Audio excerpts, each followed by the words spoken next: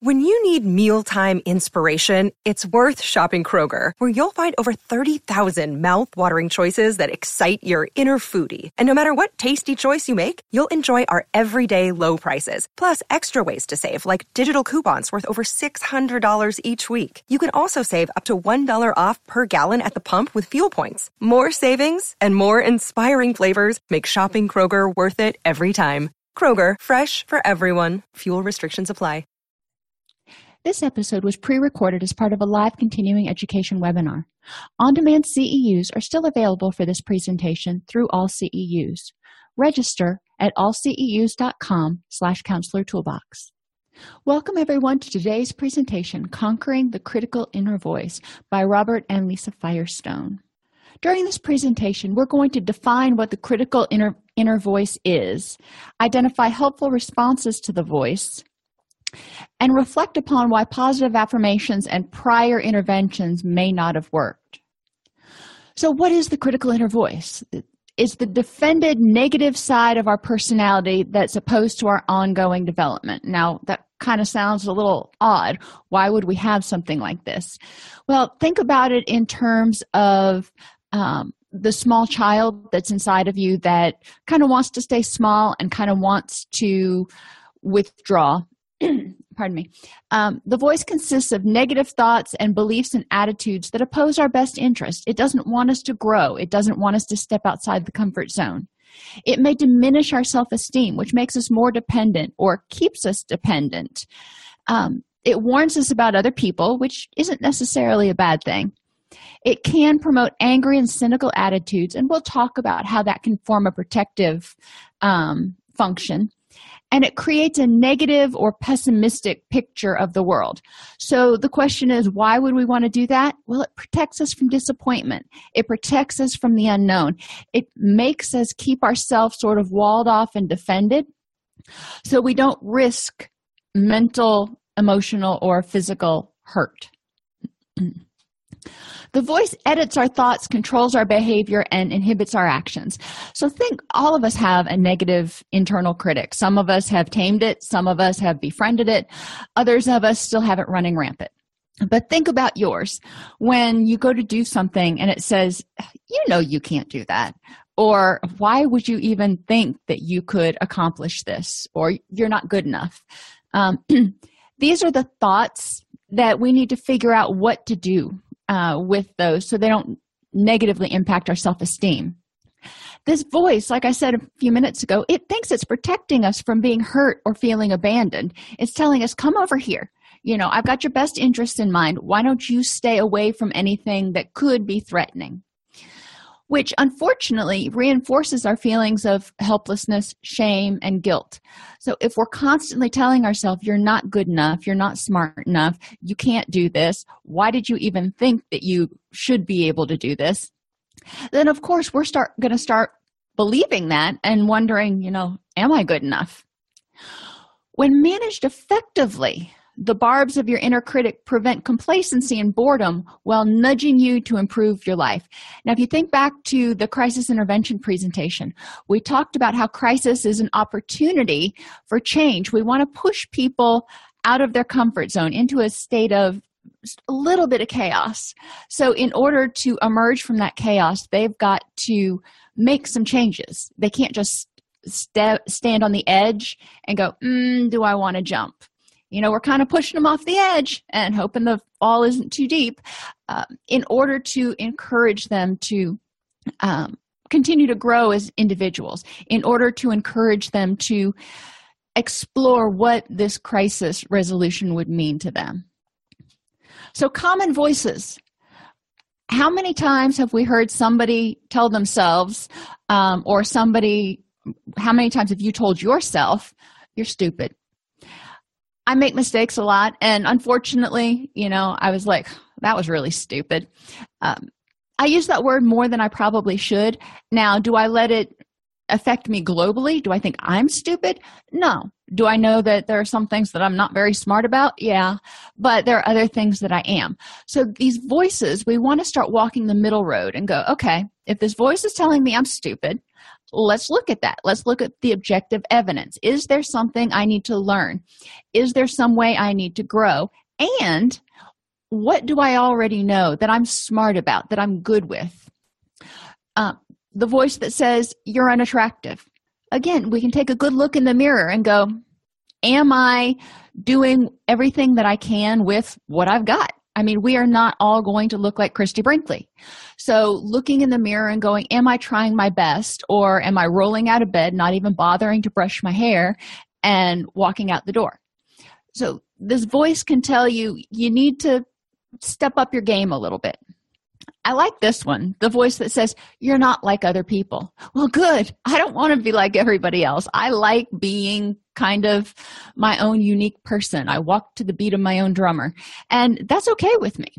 So we want to look at, what does that mean? If the voice is telling you you're not like everyone else and you don't fit in, that's very different than just you're different. So if you don't feel like you fit in, then evaluating, what is it that makes you feel like you don't fit in? And, if you want to fit into a certain group, what do you need to do? And if you don't care, then that's fine too. You're a failure.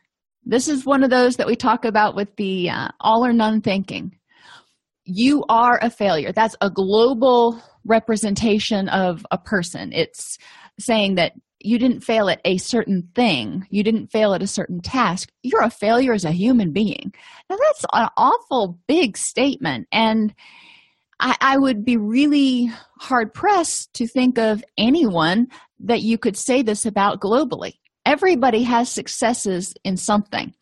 So calling that voice on the carpet and going, I'm not a failure at everything. Yes, I may have failed at this, and I may have failed at some other things, but failing means I'm trying. I'm stepping outside of my comfort zone. And yeah, when we fail, it sometimes really hurts. However, when you come out the other end, you can say, I tried. I gave it my best shot.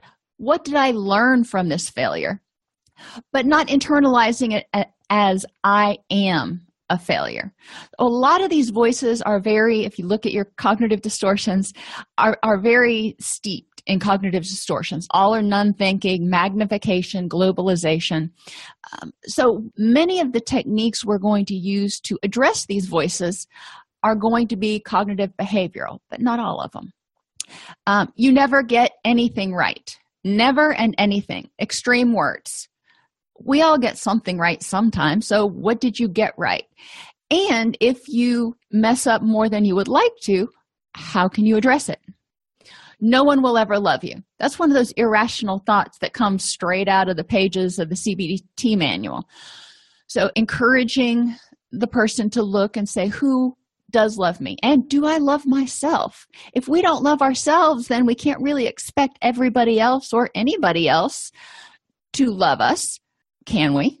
Now, we all love things about each other, and it's important to consider what that means. What does it look like if somebody loves you? What does it feel like if somebody loves you? And how is that different than codependency? How is that different than just having power over someone? You're fat, you're such a loser. These are some negative voices that people may have internalized from when they were younger. They may be voices that came through the media. The media gives us a lot of messages about what we're supposed to look like and what we're supposed to be like to be successful. And if we are not conforming to that, either because we can't for some reason or we choose not to, should we, and this is kind of a rhetorical question, should we hold ourselves accountable and say, well, you're fat? Who says? And we'll get to talking back to it in a minute. You'll never make friends. Well, if you never try to make friends, you're never going to get hurt. But I don't know of anybody who can't make friends if they try. So it's a matter of, you may not make friends with a certain group of people, or you may not make friends with a certain person, but does that mean you can't make friends with anybody ever? And another one of those extremes, you'll never accomplish anything. Well, you've accomplished surviving until now. You've accomplished, graduating from high school. You've accomplished a lot of things. Let's look at some of those. Now, there may be some other things over here that you want to accomplish, so let's talk about how to set those goals. Common voices in your career. These are things that we hear, especially as we get older in life. Not as much when we're knee-high to a grasshopper, but as we get older, as we're starting to develop our sense of competence in what we do, going back to those Ericksonian stages, we hear these voices going, "You don't know what you're doing." Now, that could come internally, or it could have come from a parent or caregiver who was not good at providing constructive feedback. And they said, "Back off, let me do it. You don't know what you're doing. Who do you think you are? You'll never be successful. You're under too much pressure. You can't take it." Well, a lot of our clients feel this way. They feel like they're under too much pressure and they can't take it. And that's probably one of the reasons they're in our office. So let's take a look at that. You are under too much pressure. You're feeling that right now. So how can we fix that? This is your internal voice going, we need to survive. We need to protect ourselves. So you need to take down the pressure notch a little bit. Because eventually you're not going to be able to take it. It's like a pressure cooker. So what can we do to fix it? Instead of getting stuck listening to that voice going, "You can't deal with this," the person needs to say, "You know what? You're right. There's a lot of stuff going on and I'm having difficulty dealing. What can I do differently?" You're lazy, followed by, "You should just put it off till tomorrow." Imagine how those two things work together. There is a certain amount of procrastination that goes along with being a perfectionist, because if you're a perfectionist and you do something and you fail, guess what? It hurts. It's a failure. So people who are afraid of failure and who thrive on perfectionism often are some of our worst procrastinators. No one appreciates you. Well, you know what? There are going to be a lot of people in the world who don't appreciate you. And that's just reality. Some people may not have any, interaction with you, so of course they can't appreciate you. Some people may not have the ability to appreciate other people because they're just so stuck in their own stuff. But can you really realistically say no one appreciates you? You'd better be perfect or you'll get fired. I've had employees for years. I've been an employee for years. And you know what? I've never been perfect and I've never been fired. So this kind of perfectionism keeps people anxious, keeps people nervous, keeps people revved up, and makes them focus on every little itty-bitty mistake they make and make it a huge thing because, oops, I got this paper in 24 hours late. I'm not perfect. The world is going to end. Nobody likes you here. Well, if that's the case, then we need to look at why that is. But is that really accurate? What is your source of information for this statement? Is there a reliable resource that's going, yeah, you know what? Nobody likes you here. Go away.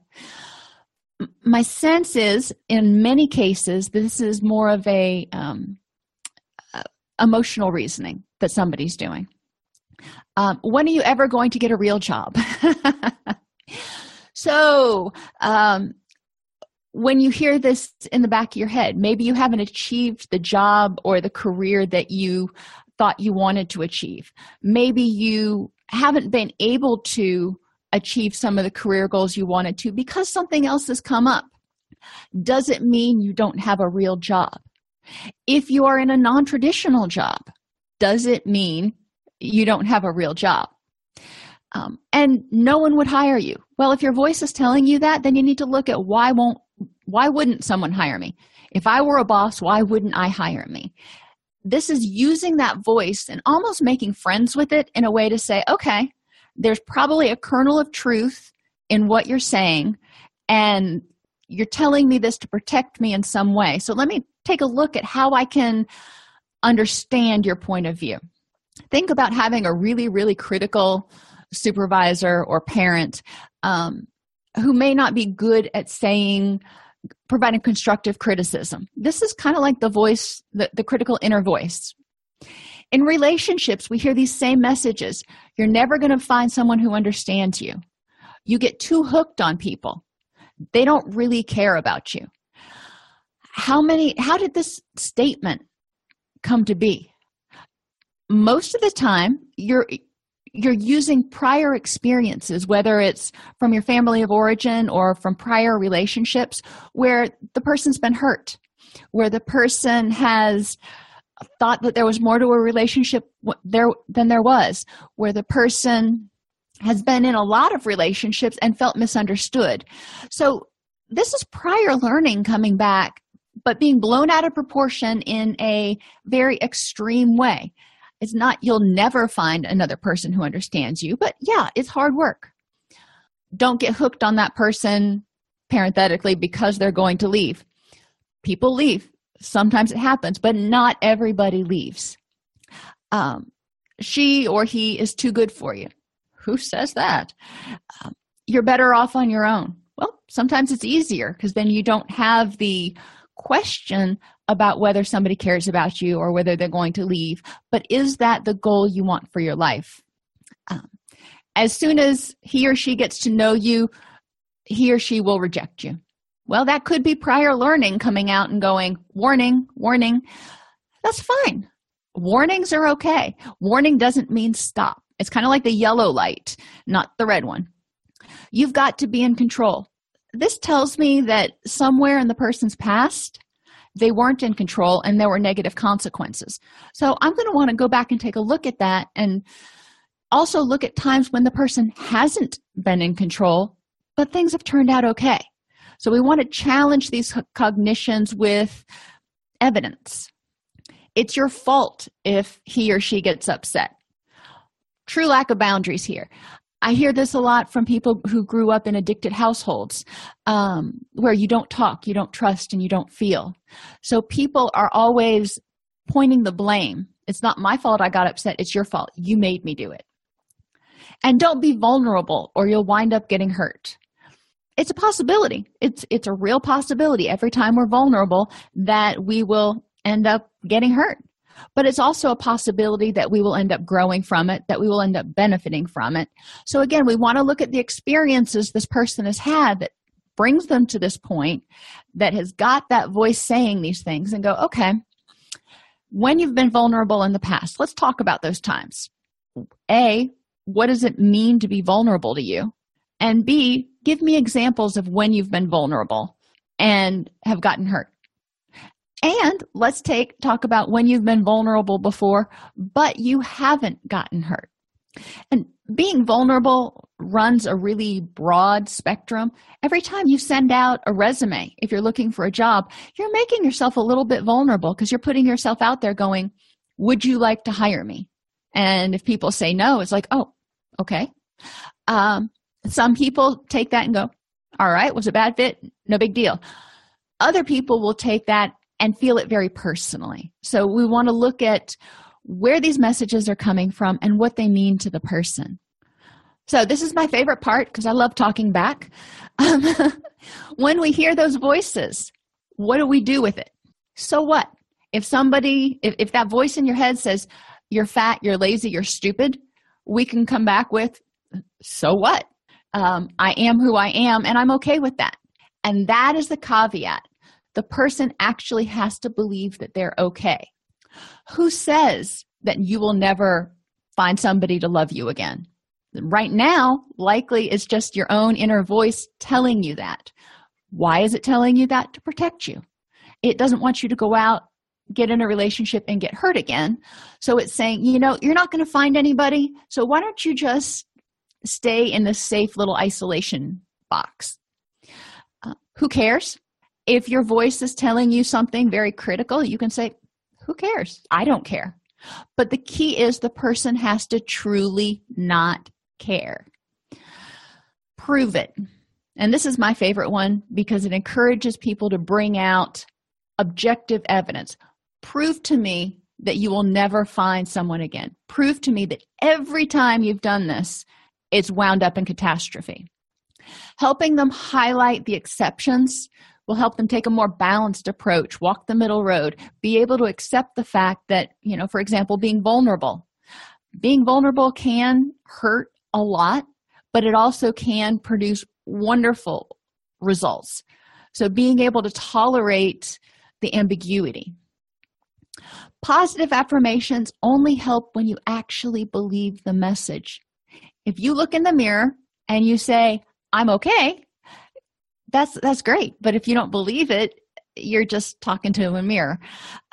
The person has to actually believe that they're okay, which means their self-esteem has to be on some level okay. Trying to substitute positive words for negative feelings can delay self-discovery. So we don't want to tell people every time you say, I'm stupid, remind yourself how smart you are. We want to say, okay, if you're telling yourself you're stupid, what's the evidence? In what way are you stupid? And A, is it important? And B, if it is, what can you do about it?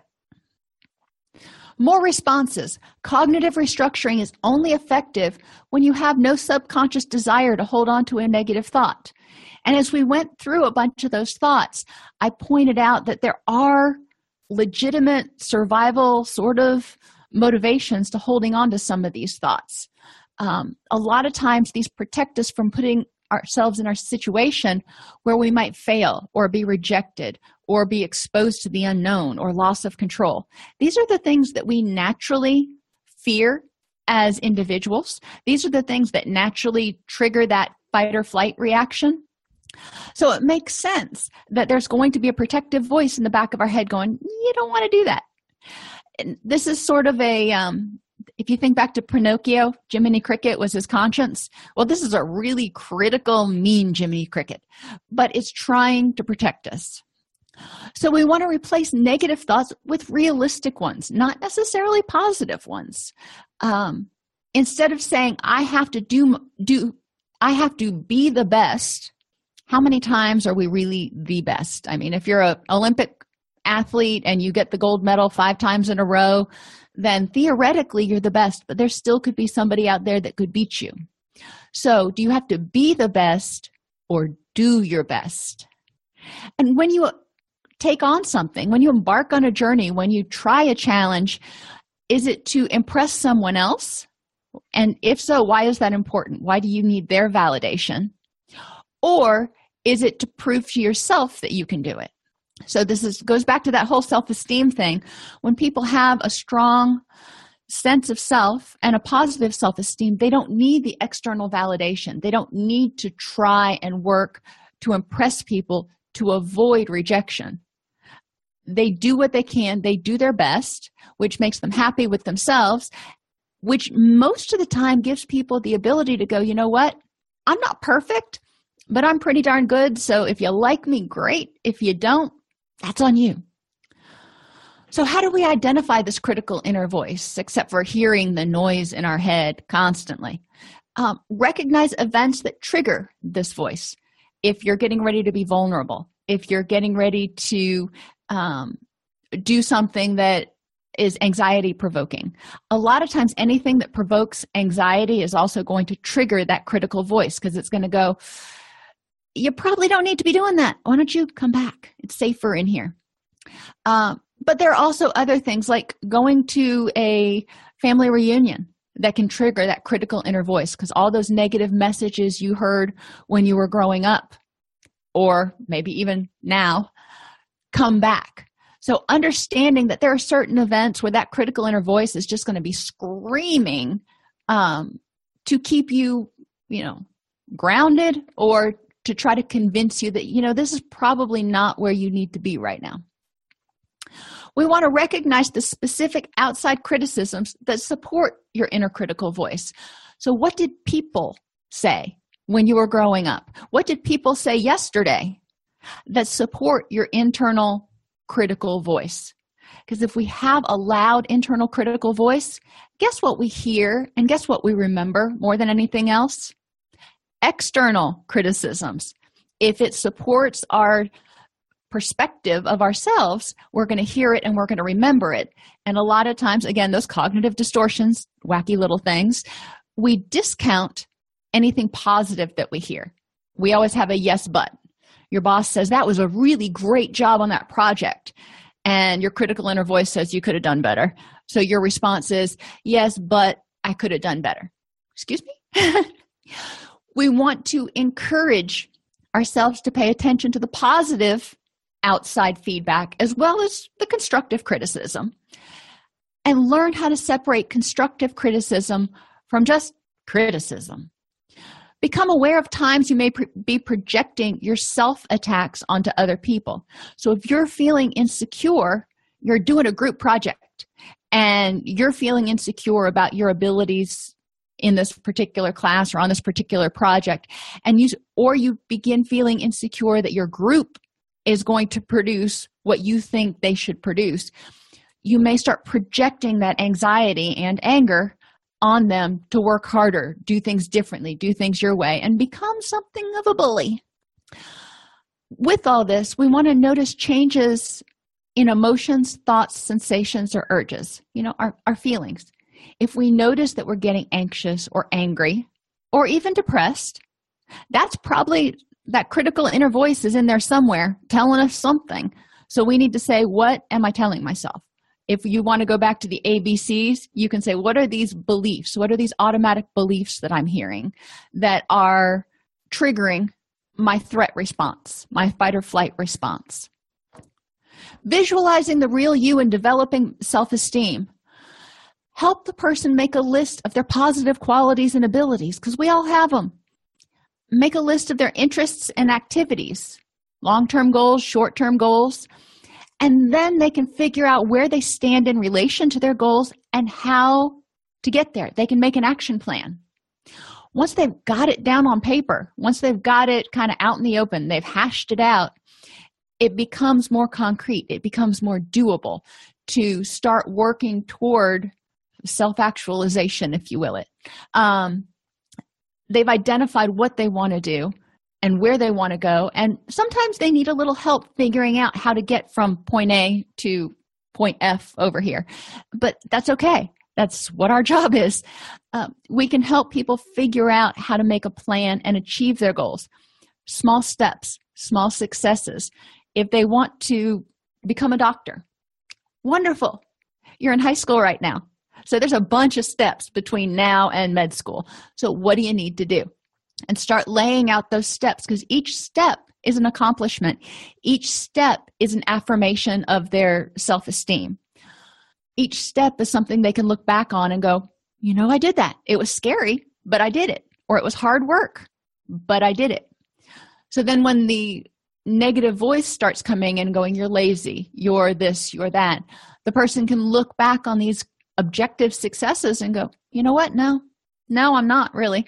So why am I telling myself that? In therapy, and this is something they talk about in the book, the client will identify the content of the thought process. So when they start having these negative thoughts, they identify the content and articulate it in the second person. Instead of saying, I'm stupid, they say, you are stupid. The voice is saying, you are stupid. Then discuss insights and reactions to verbalizing the voice. So as a therapist, I'm going to say, all right, how do you feel when the voice says you are stupid? What's your knee-jerk reaction? What do you want to do? How old do you feel when the voice says that? Because it may take them back to a time when they were 5 or 15 when somebody was telling them they were stupid, which can identify a sticking point that the person needs to work on, either individually or in therapy. We want to help them attempt to understand the relationship between the voice attacks and early life experiences. A lot of these things, go back to that list, a lot of them were very dichotomous. And what do we know about children's thinking when they are younger, elementary and earlier? It's very dichotomous. They don't have the gray area. They don't have the abstract thinking. So anything that the child took in and sort of filed away in their memory banks back before the formal operational period is likely to be very extreme in its tone.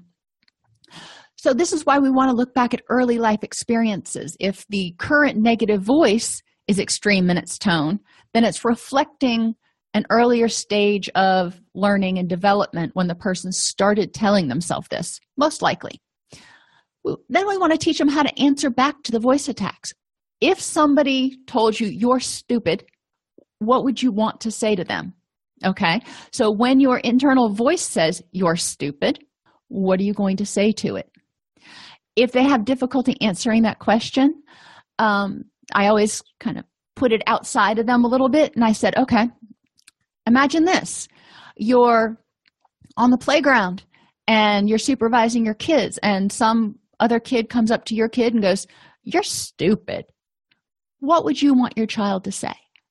What would you want your child's response to be to that?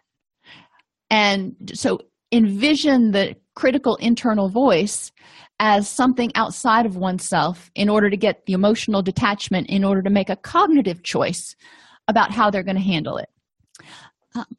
Develop insight about how the internal critic is influencing present-day behaviors. So if you have an internal voice that's always said, you're never going to amount to anything, then in the present day, how is that affecting you? Is it holding you back?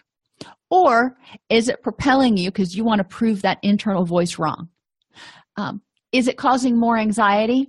Or is it something that you can silence? And then plan changes for any needed behaviors. If this internal voice is holding you back, if this internal voice is creating an emotional distress, then how are you going to address it? Other interventions: stop ruminating. Something happens and you play it over in your head. Not once, not twice, but more like 2,000 or 3,000 times. How could you have done it differently? Oh my gosh, I wish I wouldn't have said that. And you keep remembering it. You lay down at night and maybe you said something insensitive when you were at work or at a party. And you go home and you lay down at night and that's all you can think about. You replay that situation in your head over and over and over again. And I encourage clients to think about, in reality, if there were 50 people at the party and maybe all 50 heard you say it, how many of them are even remembering that 2 days later, a week later? So the ruminating is keeping it alive in your head because for some reason that is devastatingly important to you. But for most other people, they hear it and they brush it off and they're just like, whatever. And they move on. Very rarely will they ruminate on it unless maybe you said something really mean to somebody, then they may ruminate on it. Shift your attention, kind of a DBT focus. Find something in the room that you can focus on, or do your typical mindfulness exercises. Identify 4 things you see, 3 things you hear, 2 things you smell. It helps you get your attention away from whatever those thoughts are. Write it down. Kind of like that list when you're laying down in bed at night and you're like, I've got to remember to pick up dog food tomorrow. I've got to remember to do this tomorrow. I've got to remember. And you can't get to sleep because your mind is just going, don't forget, you've got to get dog food tomorrow. If you get up, write it down, then your brain doesn't have to stay activated remembering that. Same sort of thing with our internal critical voice. If we hear it, we can write down what it's saying. We can write down the response to it, and then we can let it go. Get it out of our head.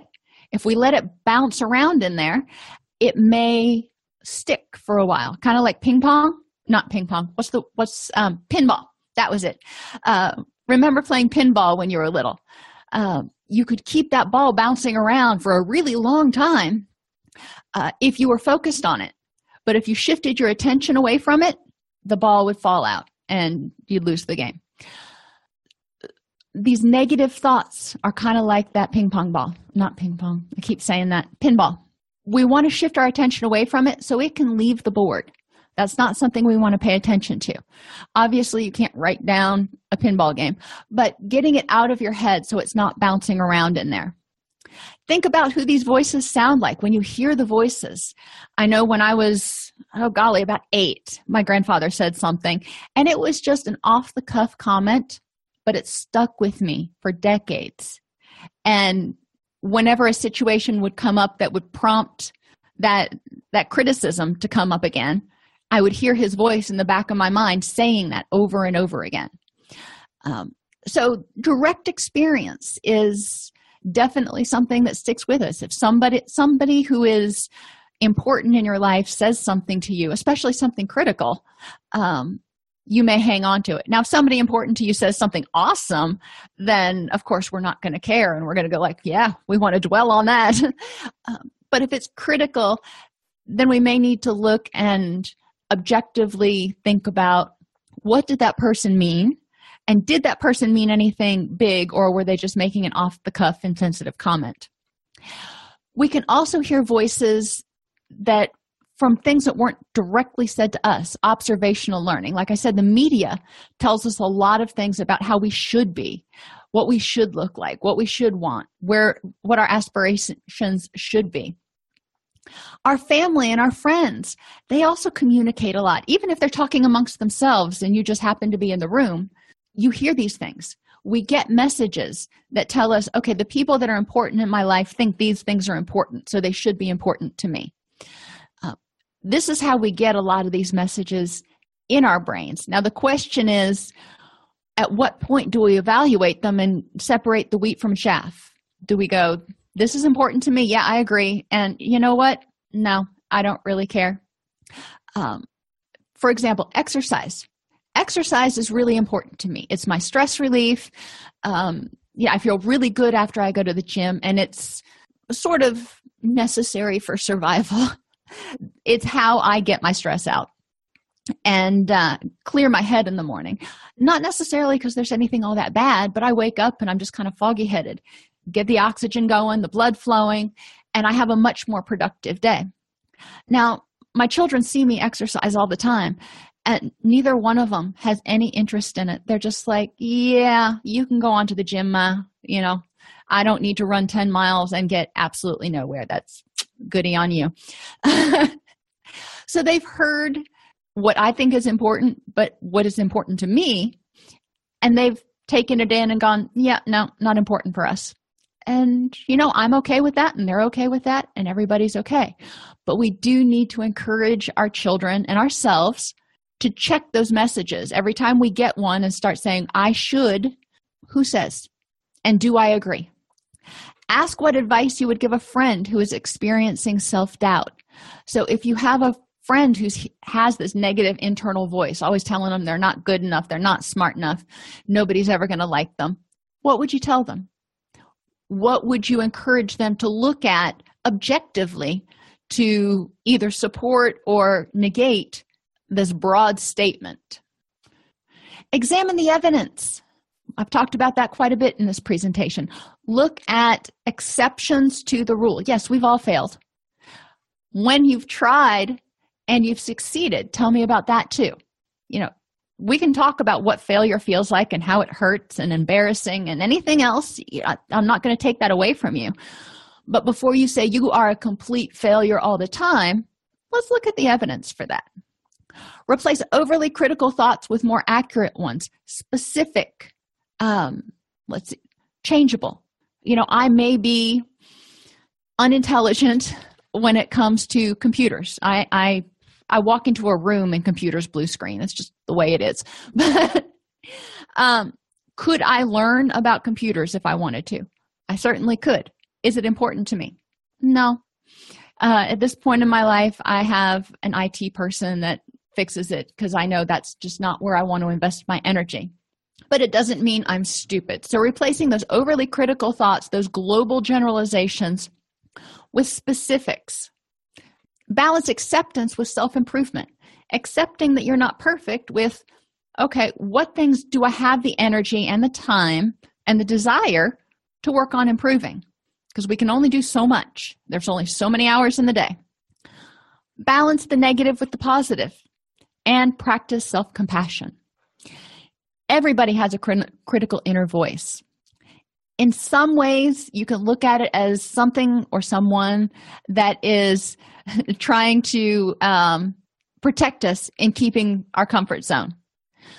Conquering the voice requires understanding of what you may want to hold on to in those messages. What's important in those messages? What's the kernel that I need to take away?